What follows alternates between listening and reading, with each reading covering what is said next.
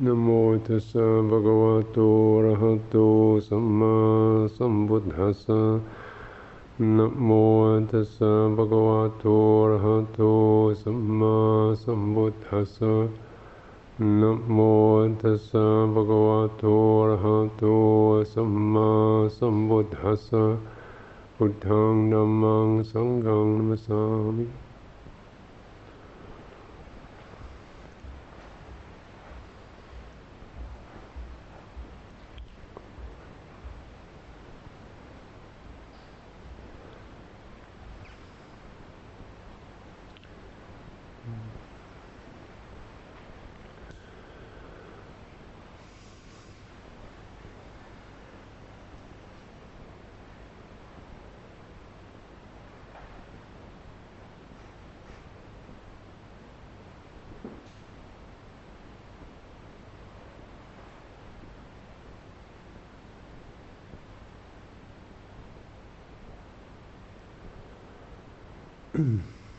For myself, what I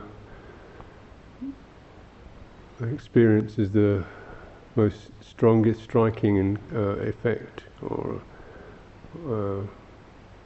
of practice is just to come into the present moment. Something that, whenever one acknowledges that, comes to that, practices that, as a kind of shift, and you can feel the shift away from the momentum of impulses, thoughts, sensations, some of them driven, some of them desperate, some of them dreamy. And just come, here we are. This kind of very, very beginners, if you like, initial meditation instruction. Something that's absolutely essential. Or non-meditation instruction, just sitting, where am I, coming into the present moment. Seeing someone, that mood comes up, the resonances come up, come into the present moment. What it reminds me of, how I feel about that, what is going to happen, how I should prepare myself, so forth, come into the present moment. And just doing that with no particular judgment or agenda, or going to make something out of it. This is going to get me better, happier, more enlightened, or whatever. Just come into the present moment. It's even dropping these ideas of awakening or enlightenment or improvement. And they're just coming to the present moment. Because why? Because once you do it a few times, you think something shifted and feels better, feels saner, feels more balanced. You feel now you're on level ground, if you like. You're not going down some gradient of bias, either desire, fear, aversion, compulsion of some kind. Here we are. Do you recognize in the icon of the image of the Buddha, his awakening is this moment, earth touching mudra, the moment when the Buddha touches the ground, this very kind of grounding image. Here we are, present moment. And around the Buddha as he's doing that, there's all this host of Mara, the kind of gnashing, whining, wheedling, cajoling, seductive hordes, hammering away. And there's the Buddha just sitting there, be present, be in the present moment. And what from that present moment, what can one know or say? I know this. I know this is Mara. I know this. And then just staying there, this is where the awareness of the Four Noble Truths. I know that suffering is like this, and the cause of it's like this, and the cessation of it's like this, and the path is like this. One of the ways in which the realization experience is summarized is a word called atamayata, which means not made of that, literally not made of that. And it means, you can say essentially it means not making anything out of what's there. The mind doesn't fashion anything, doesn't add anything to it. It's just this kind of atamayata or tatata, suchness. The Buddha is called the Tathagata, the one who's gone into suchness, the way it is right now. And these are all resonant terms. We say, what does it mean? How do you get there? What do you have to do to get that kind of thing? Is it the same as this? Is it the same as awakening or enlightenment or satori or nirvana? Your mind can go buzzing away on it. But essentially, just taking terms like that and feeling it. What does it mean not make anything? Just what does it feel like when right now one stops or has that kind of tone, potentizes awareness in that particular way. So it's almost like you give permission, or you potentize. You say to your awareness, "It's okay. Just don't make anything out of it." That sense. And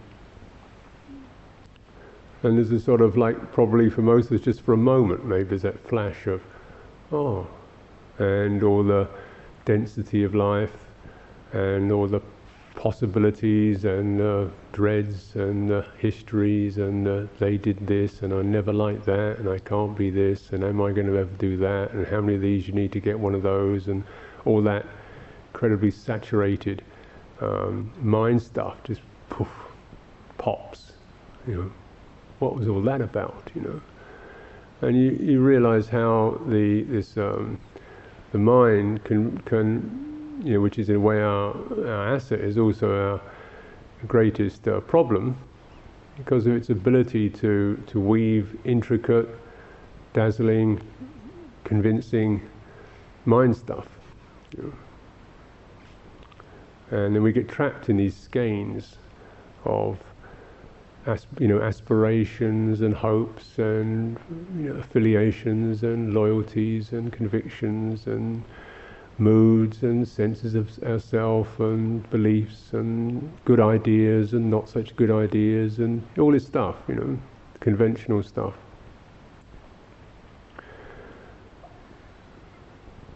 And really the purity of it's like this now, atamayata, is not saying, "You idiot, what an idiot you are for believing all that." It's not that. It's not saying this shouldn't be there, snap out of it, or don't think anything. It's just saying, it's like a very, very needle point present moment of, it's like that.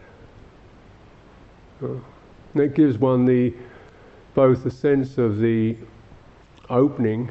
You just do it, and you can feel something opening and shifting, and almost like, I don't know, you could say energies settling, or consciousness expanding, or whichever system of words you find helps. You think, if there's anything that's about unconditioned or absolute or release, this feels like it could be it, or around this. And also it gives one a way of kind of touching into the ground of awareness, because in that sense, when we are present moment, just directly aware, there's no awareness. The awareness isn't making anything, it's just being aware, it's just that. So it's a kind of unbounded, untrammeled, unsullied awareness. But of course, these are all words that can get deceived by. You feel it, and it also gives one then a way of acting or relating to the moving, conventional world, people, things, future, past, duties, requirements and so forth, because you're giving yourself a space to actually sense how those the future, the past, oneself, other people, sense what's in there. You get some perspective on it. You can sense, oh, I'm holding that with a sense of fear. I'm holding that with a sense of guilt. I'm holding that with a sense of doubt. And maybe that wasn't so apparent when you're in there with it, acting on it and driving away with it and being it. So that present moment isn't saying you don't have any of these things, but it gives you a way of, that sense of other people or Buddhism or meditation practice or myself or my future is held with a certain, I can sense that. I can sense that feeling of you've got to, you ought to, you shouldn't, you can't, you mustn't. It's always like this. And that doesn't feel very good. That feels like I'm holding that there's a holding of that with a sense of negativity, fear, lack of confidence, or whatever. You begin to smell the rat, and that can be there in even the most fine ideas, can't it? We should all be pure and enlightened and practice and so forth, and that can be held in a very blessed and beautiful way, where there's a feeling of really bestowing and lifting ourselves, blessing ourselves, saying maybe be well, maybe be awakened. Or it can be a nagging, can't it? You lazy slacker, get on with it, why don't you ever wake up, get down to it, get on with it, stop fooling around. It could be just a kind of nagging harangue, or it could be something that's saying, may you be awake, I really love to have that to happen, may that happen for us, may we open into that. So these, ideas and aspirations can carry these undertones of negative or beautiful meanings for us. And it's important to be able to get some way of reflecting, getting some perspective on all of the ideas and the non-ideas and the moods, both religious or conventional, about oneself, about others, about one's life, and just what's happening. That feels like a sense of resignation to me. I'm holding my life with a sense of, well, it's the best you can do, I suppose, we'll just fumble along, and, after all, I'm only a this, and I probably can't do much of that, and, well, I'll do my best, I suppose. Well, what does that feel like? Because you can sense, well, I don't have to carry. I don't have to say I'm wonderful, marvelous, and great, and absolutely here and now. But I don't have to have that carry an image or a mood about myself with a feeling of resignation, or adulation, negative conceit, or positive conceit. Because you can feel it. You can feel the effect of that. The way in which you can almost feel your life is already over. You've summed yourself up. And we can carry these rather dog-eared impressions of what we are or what we could be with us. So that when you do that, then that very dog-eared impression acts as a kind of a hindrance. It's like you're driving with the brake on.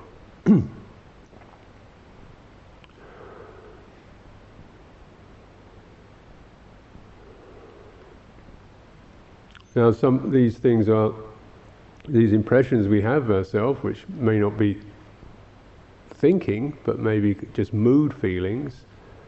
That it's really important to acknowledge, and so just coming into the present moment, dropping it all, coming to the present moment,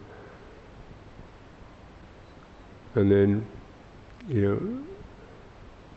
allowing these moods to come up. You begin to taste or smell or feel the quality of them. Here's the worry sense, or the resignation sense, or the I'm really going to get out and get it, get out there. A kind of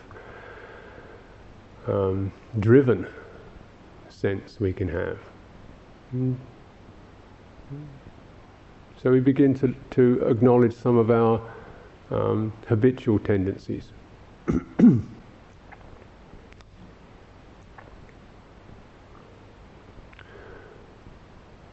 So when you acknowledge them in that way, then just that very act of acknowledgement doesn't participate in those tendencies. The knowing of that, this is always the fundamental model of mindfulness, is when you mindfully comprehend or mindfully are aware or mindfully attune to something, that very moment or that experience of it doesn't participate in that thought or mood, it doesn't crush it, it doesn't participate in it, and then the mood can be allowed to fall away. It tends to subside because there's no energy going into it. And that's the nature of dhammas. It means that they are by themselves changeable and impermanent, so you don't actually have to get rid of them because they tend to subside by themselves, because that's their fundamental quality, their rise and pass. But why they don't seem to rise and pass is because we don't bring the quality of mindful awareness to bear upon them. So they're always being subtly regenerated and subtly reconditioned in the back of our hearts, in the back of our minds. Whatever we're doing, there could be that feeling of, well, I'm not much good at this, but I suppose I better have a go. These moods, or I'm really going to do it. I'm going to sort of warrior modes, and these are there creating karma for us.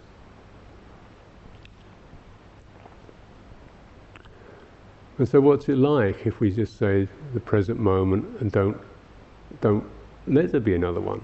Let it just happen by itself. What's it like? The sense could be giddiness. What am I supposed to do about this? And so you get the doubt or the confusion arises, and so on. So for most people, we may be able to touch that for a moment or two, and then these drives or these karmic habits or these perceptual things sweep us away. We get lost. That we're not able to sustain that present moment awareness. So this is where, of course, all these systems, techniques, encouragements, conventions and forms are there to help us hold us into it. So again, you see how the realization of the absolute or the unconditioned does depend upon the conditioned and the relative. It's not that conditioned and the relative creates it, but if we cultivate proper conventions and conditions, then they do help to prevent us or check us from following these karmic impulses, or help to attune us and point us towards realizing, seeing, witnessing, feeling, shifting into that present awareness, which is not created.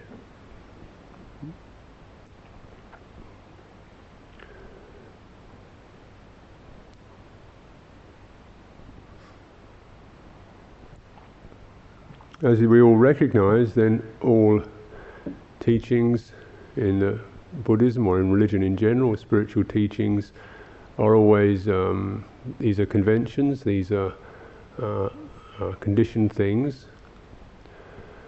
So because of that, they're subject to delusion and confusion and attachment. They're just, as they say, fingers pointing at the moon. So to be able to use these without getting stuck on them is of course one of the skills that we need to find our way with.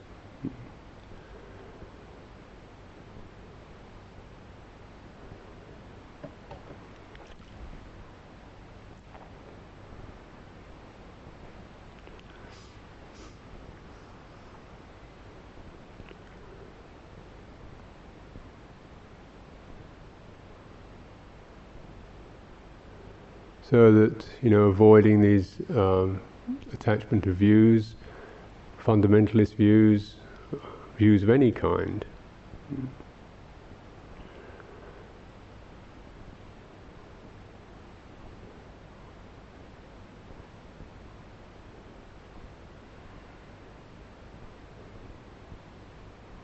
So this is really a matter of almost like of shifting one's center, shifting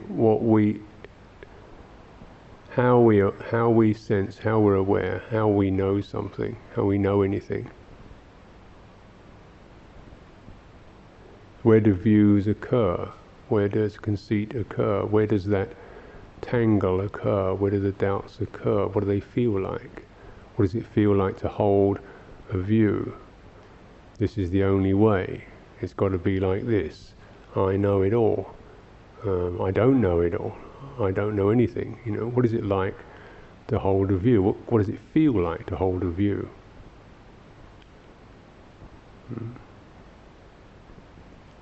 To be defending something. Theravada Buddhism is the best. What does that feel like? Maybe it is, but but actually what is holding that, when you're asking oneself to kind of question these things, what does it feel like? What does it feel like to say, well, if you're a lay person, then there's no way you should get enlightened? What does that feel like? What does it feel like to say, if you're a monk, then you're bound to get enlightened? Or if you're a nun, you can't become a Buddha. Or any kind of view of being better or worse. What can you sense with that when you begin to sense those things from a present moment awareness? From my mind, there's always a sense of something tightens and contracts and becomes narrower. There's something to be defended. There's something to be held on to. There's something to be proved. There's something to be rebuffed. There's something to be on guard against, being challenged. What if I say Theravada Buddhism is the only way, and then somebody says, well, yeah, that's true, but it was true 1,000 years ago, but since then we developed this and that. We developed biofeedback machines, we developed psychotherapy, we developed this, that and the other. It was great in its day.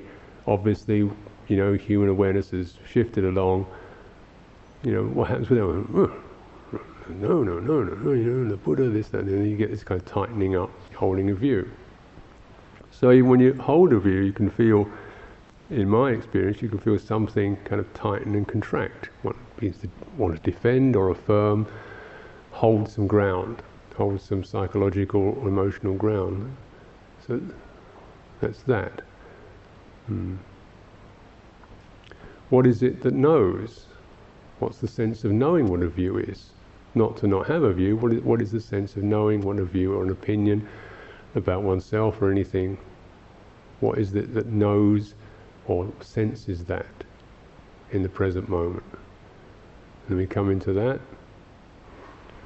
Which feels like the least suffering? Dropping, no, do that. Actually, I don't need that view because I don't need to hold in the present moment. There's no Theravada Buddhism anyway to hold on to.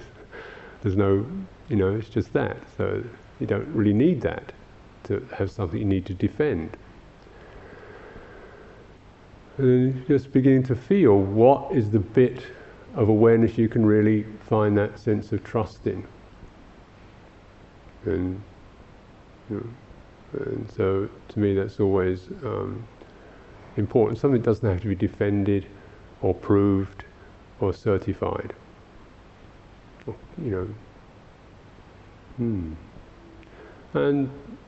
then in a way, can one take the risk of reviewing one's experience, one's life, one's beliefs, one's personality, one's situation through that lens?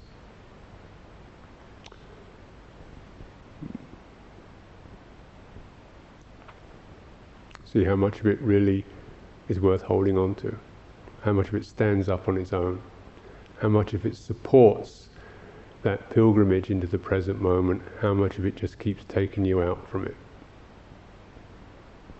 This is, if we're really picking up the invitation, this permission, this invitation to awaken, then it's saying, if you want to pick it up, it means see things, see yourself through this light. See your life through this light. And trust that you see it through this way. It gives you the choice, to act or not to act, but at least you've got some sense of being responsible, free to live your life. And checking it out.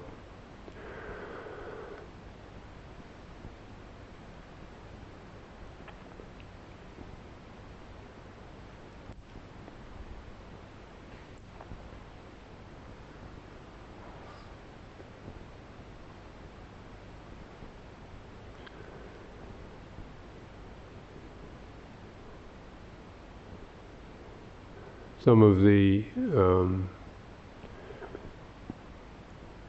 guidelines or guidances that are given, be mindful, yes.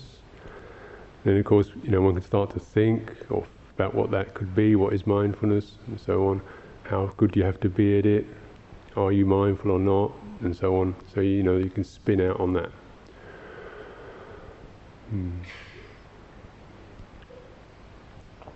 It's kind of really being the simplicity and that trust to pick up the invitation into the present.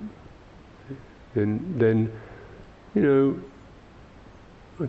realizing, yes, what actually is useful to be able to do that journey.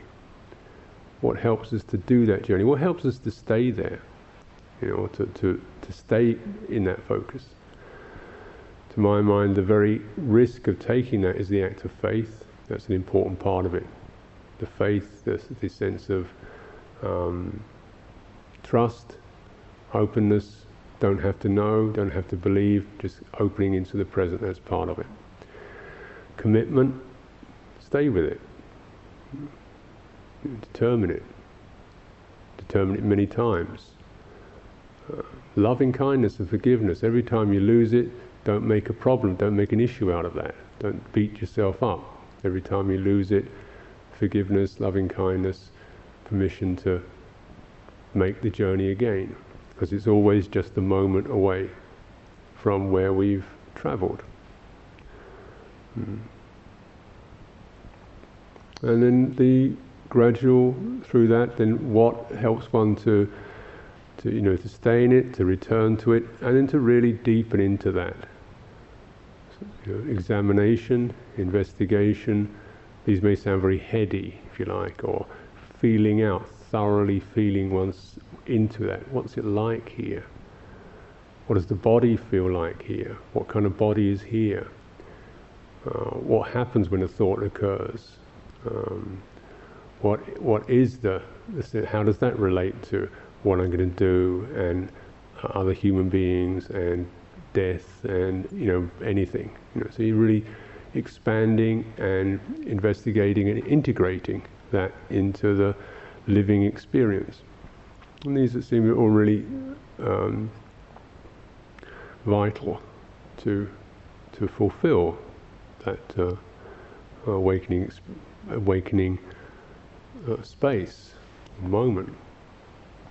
It seems that the Buddha himself, from his original awakening, spent 6 or 7 weeks just standing, sitting, being around in that place, deepening, feeling it out, investigating it, enjoying it.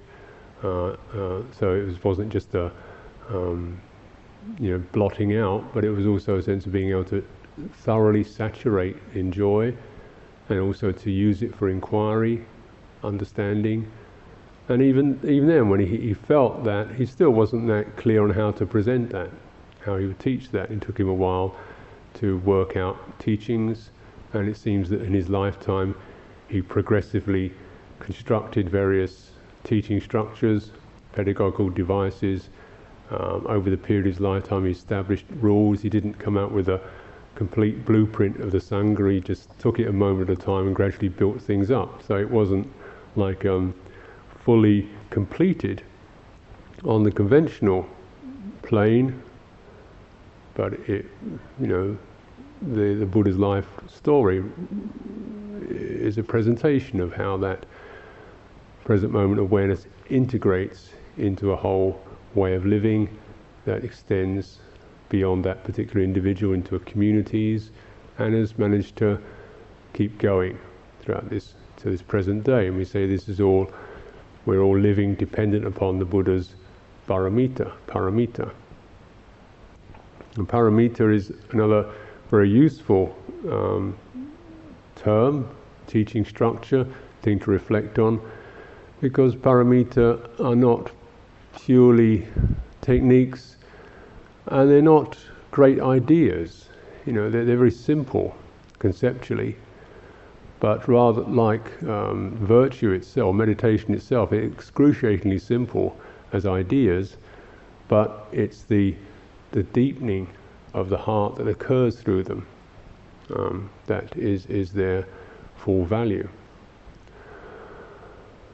And when you contemplate these paramita, in Theravada there are these 10, and this very structure seems to have evolved after the time of the Buddha, but it's quite a useful teaching structure. I mean, what I find is both to know them individually and to sense what they represent, where they're coming from, to know each one individually and what they're about, but also to know what is the common ground.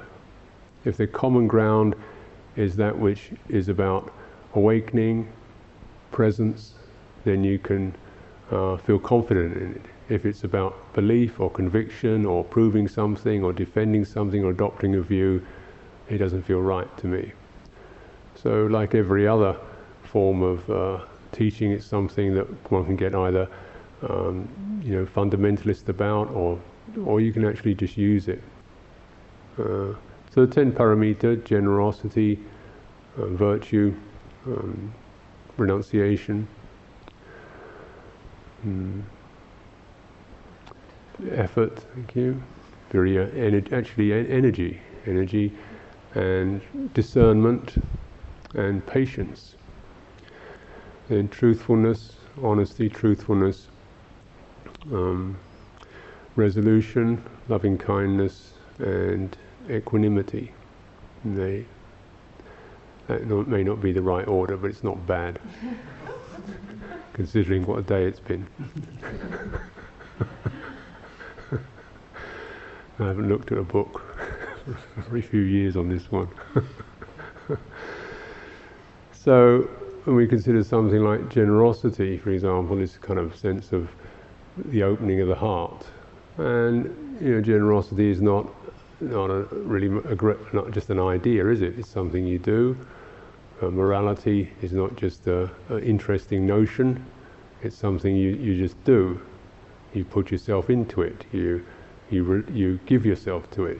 You take it on. You walk, you talk, you live it out, you act. And with generosity, for example, obviously you're acting very much from the heart, from just the sense of this feels like a place where I am less manipulative, less driven, and there's that quality to it, a sense of openness and sharing. And generosity is a hallmark of all wise and enlightened beings. The Buddha himself is extremely generous, and he said during his many lifetimes he perfected this so many times, giving away, giving so much, giving his own life, giving all his possessions, giving up his family even, which is considered to be the ultimate, even more than giving up his own life. Giving up his family was considered even more paramount kind of test of generosity and giving than any other. And I think in some ways that's I can sense that, because certainly for myself, it's more like oneself, one can kind of take on hardships, but I feel more worried and concerned about the hardships of others.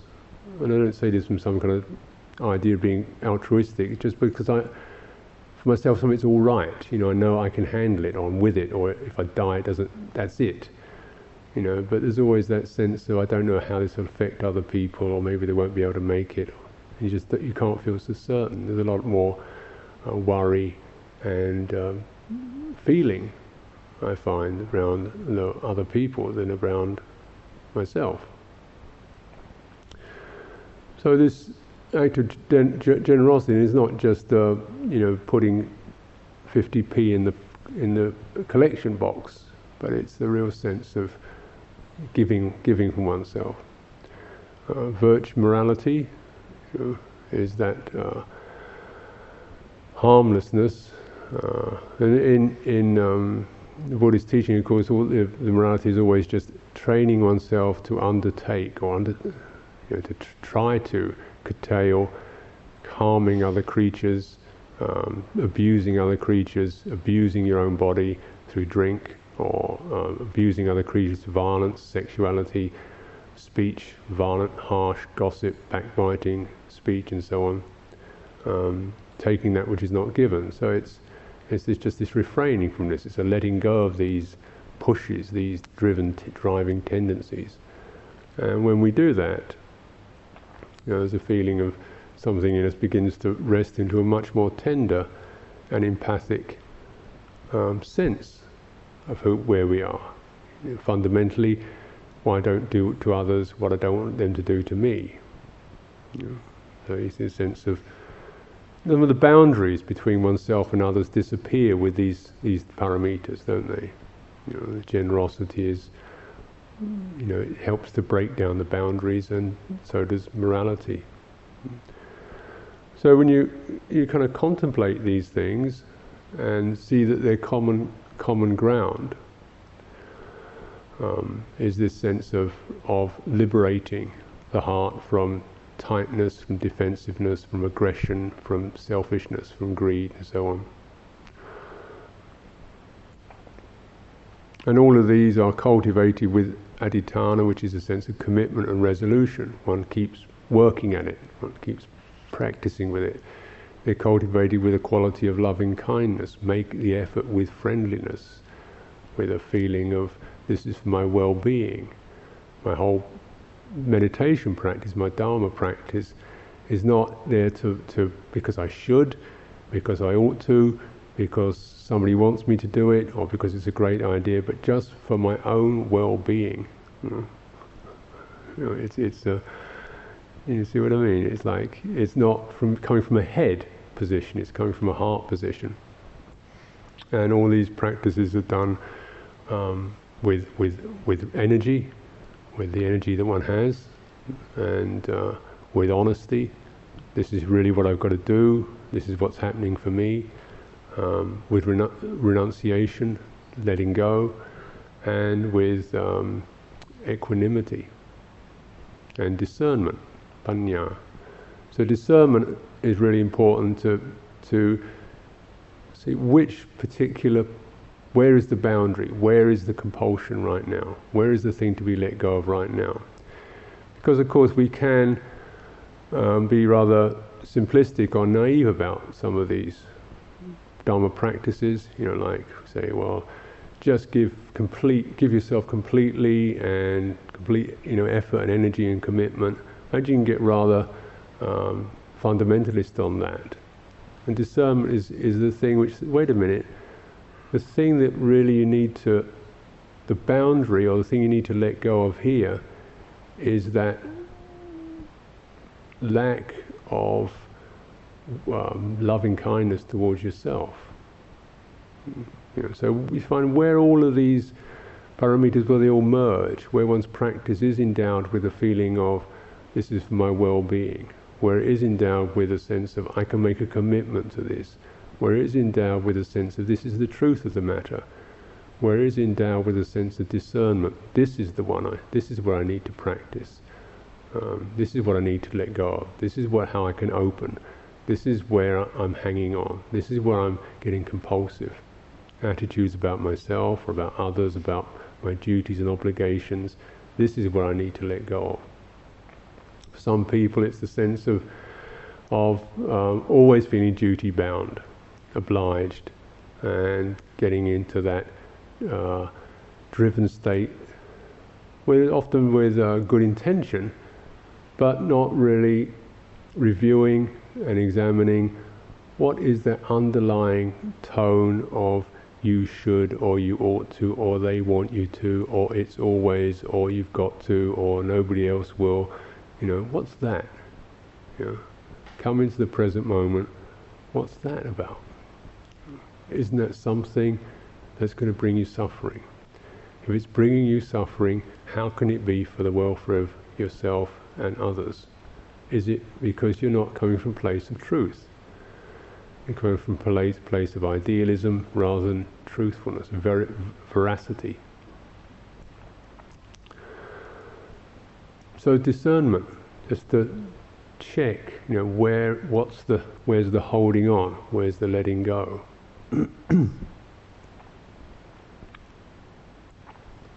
And equanimity means this sense of serenity, even-mindedness.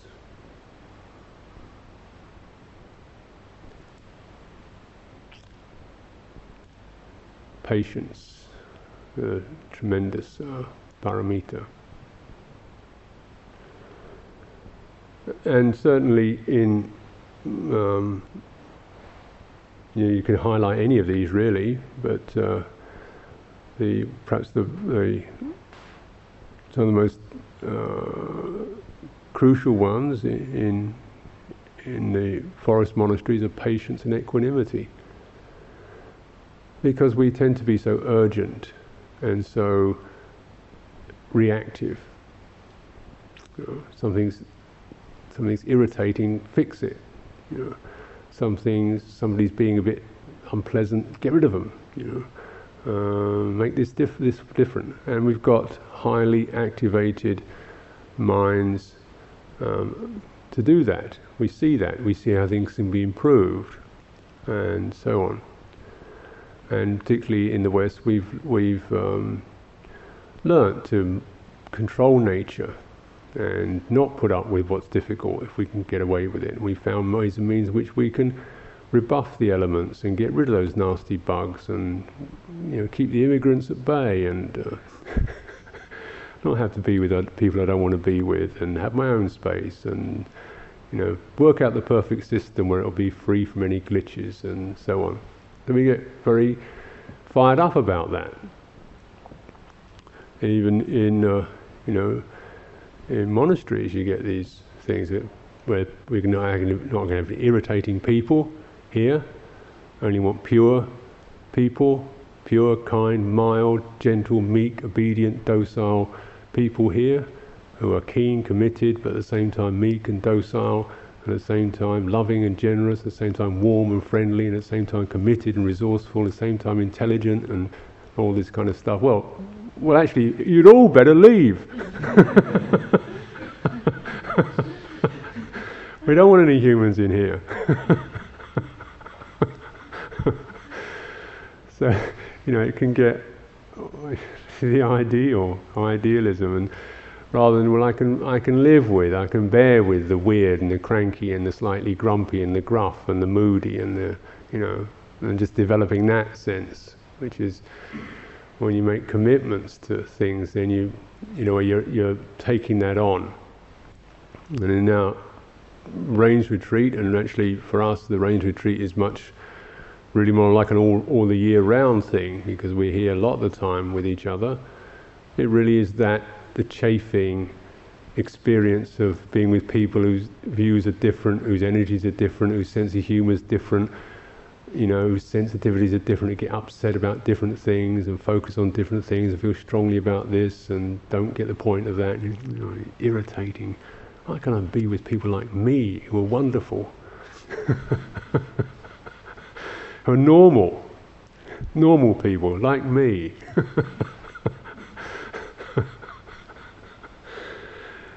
So just that sense of, but here we are, and this thing that the Buddha laid down. You're stuck here.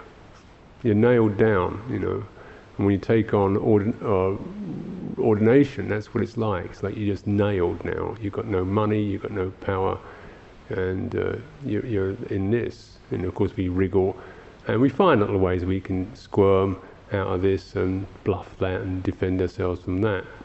But at least the basic message is there, and gradually over time, as one's resources grow, it becomes possible to bear with a little more, and release a little more, and accept a little more, and get a little more less fright. The heart can feel, that's what I want to do. You know, I can't always do it, but I'd like to move in that direction. You know, I like to develop that, and these paramitas are ways of giving myself the encouragement to do that, saying, you know, you don't have to feel good, just be patient. You know? You don't have to agree, just be patient. You don't have to defend, just stop reacting. You don't have to be that bright or intelligent, just stop reacting to things. You know, just patiently be with something and let things fall into place. You know? And this is certainly, patience itself is a huge Dharma door, because of this tremendous karmic volitional push to hurry up and sort it and work with it and fix it. And equanimity is a very powerful Dharma door because of our sensitivities, which are always being irritated and aroused. And, you know, this is nice and that's not nice. We can always feel that. So equanimity is such a huge Dharma door, because it's not even saying you shouldn't feel that, but don't react to it. Or try to release those reactions to it. Or begin to at least understand and contemplate the reactions to those things. So it's not even saying thou shalt be equanimous as some state whereby you feel completely serene all the time, but an encouragement, an invitation to say, just try this, try just being patient and allowing the irritation and the moods that come out of that, and see where is it possible to not react. Maybe the first thing I can do is I can actually not physically act upon it. I can do that. I can check my reactivity to that extent. I feel myself squirming and whatever, and just say, but just be here with that. Be here with that. And then maybe I can check my verbal reactions to that instead of complaining or blaming or whatever. I can actually release that. Even then, my internal chatter about how it should and it's not fair and why do they and I can't see the point of this, I can listen to that and I can begin to release that just by being present with it, patient with it. So that the equanimity is there as the sort of like emotional tone of, it's all right to feel that way. That's all right. You know, don't make anything of it. Atamayata. It's all right to feel that way. You know, let that. The equanimity is the place, the fire break. You know, and it's these paramitas are the things that just create these opening shifts where there's the ending of compulsion, reaction, ideas of what you should be, and instead what's replaced is a door to openness and peace.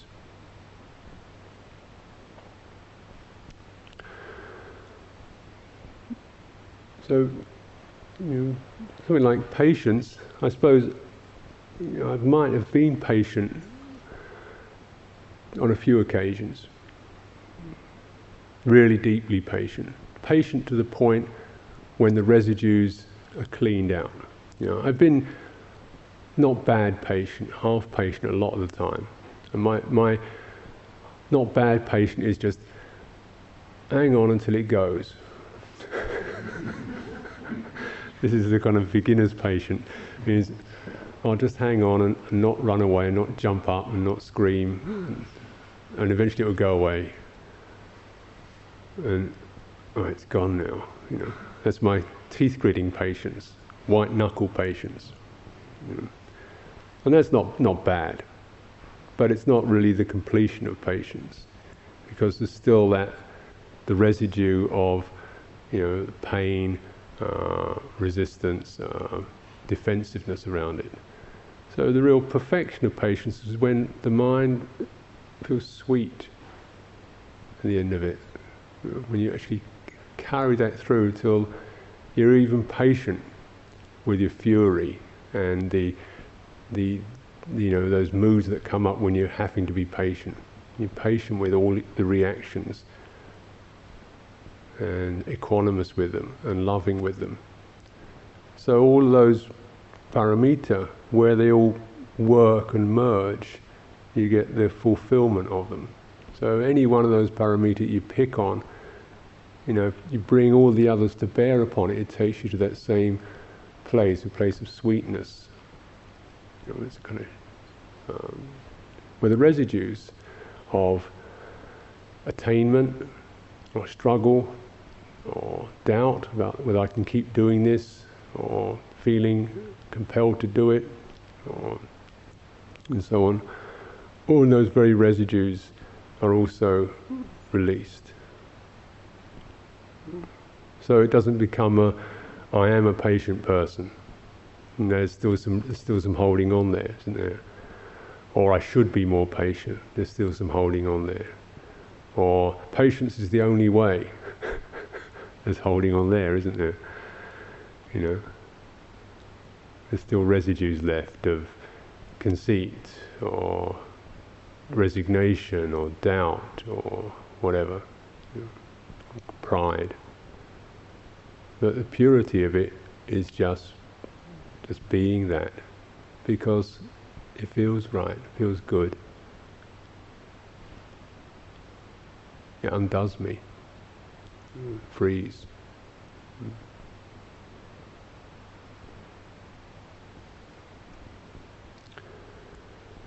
When we begin to, through these Dhamma doors, we begin to find more and more the ability to sense, intuit, discern, feel into that open space, space of awakening. This must be it. It must be this. When you scan through the realms of experience, what's the one which isn't about becoming anything or having anything? What's the one that's present? What's the one where the sense of self, past and future, and even the present don't take hold? Couldn't it be this?